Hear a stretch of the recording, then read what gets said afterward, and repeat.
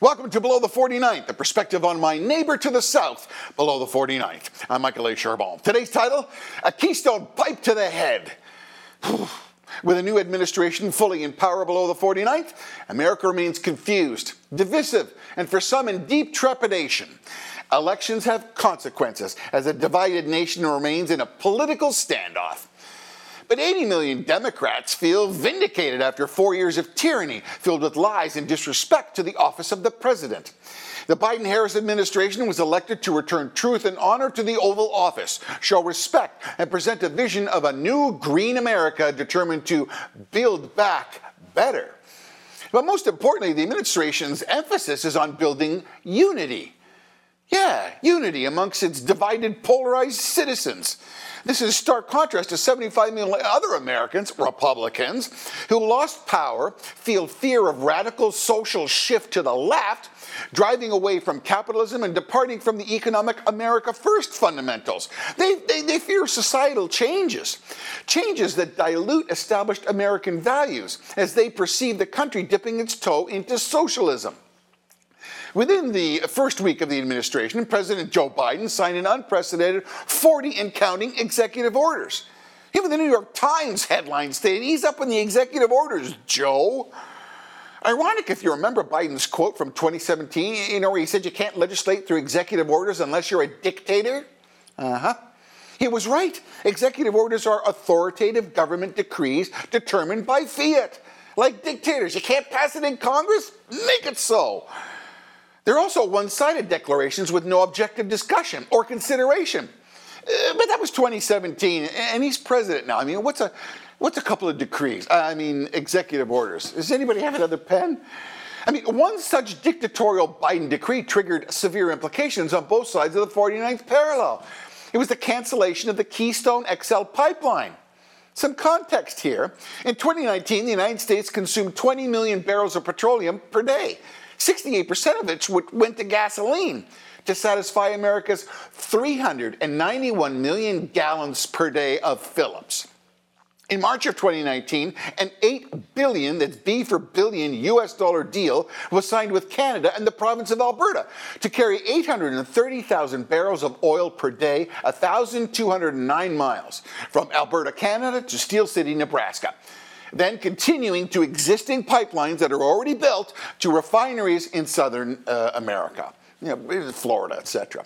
Canada committed some 1.1 billion US dollars, that's US dollars, think of the 35% exchange, to the construction, and as a regulatory impediments were cleared in the US.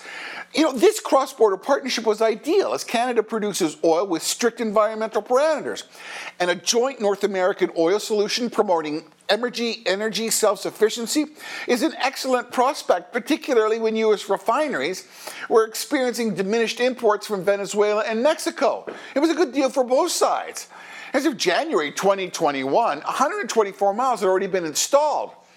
So with all that said, you got to ask, was canceling the international Keystone XL pipeline deal a pressing national emergency, demanding immediate action by a newly elected president? Cancellation without consulting your partners? Hello? At the cost of billions?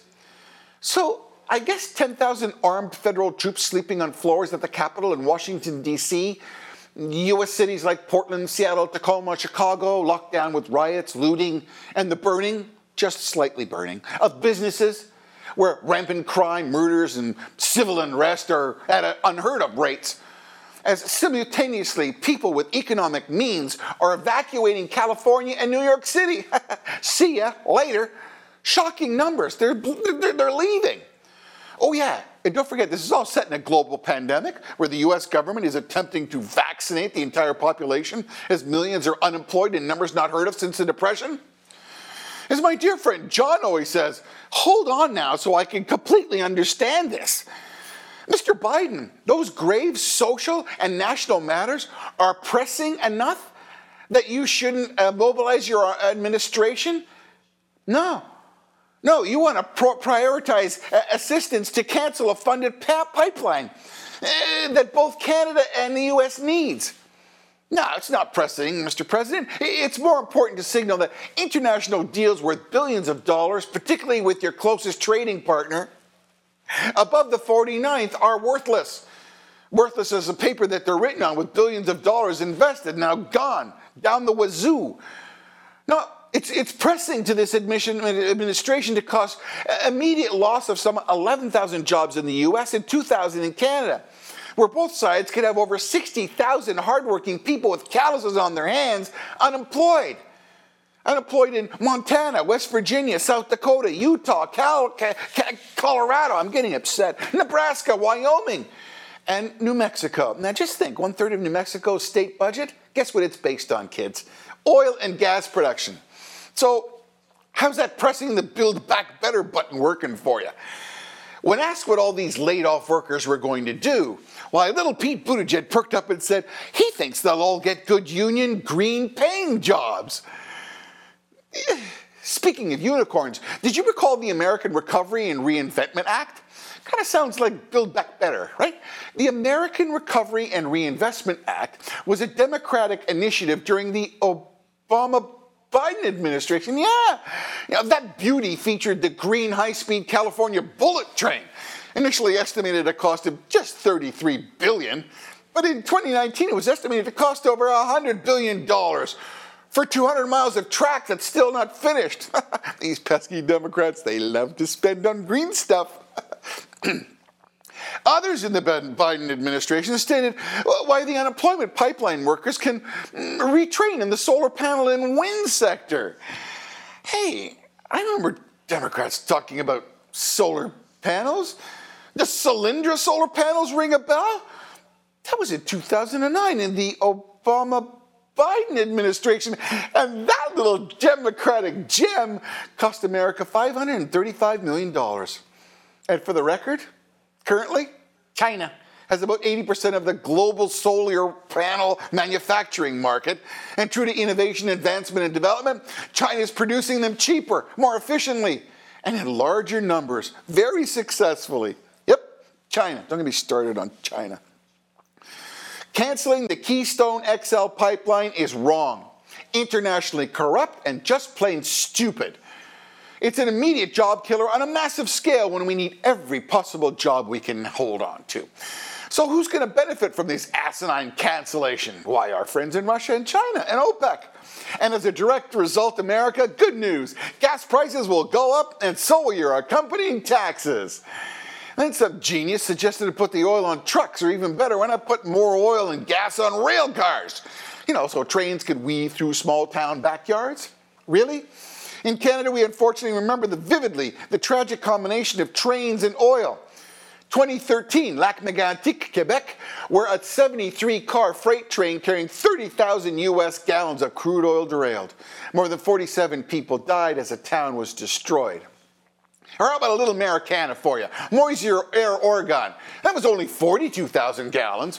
Watertown, Wisconsin. Culbertson, Montana. Mount Carbon, West Virginia. Or Philadelphia, PA, where an 11-car oil train derailed in South Philly. Yep, President Biden canceling the Keystone XL Pipeline was political. So screw you, Canada. Screw your billions of investment dollars. Screw all of you who lost jobs. Wow, such expression of unity. As Marie Antoinette famously said when told her population was starving, let them eat cake. So I guess King Joe, with a stack of handy presidential executive orders and those fancy schmancy pens, will magically cancel things, building back better in his kingdom with cake for the jobless pipeline workers. Finally, please click and share, and if you do, love for you to subscribe.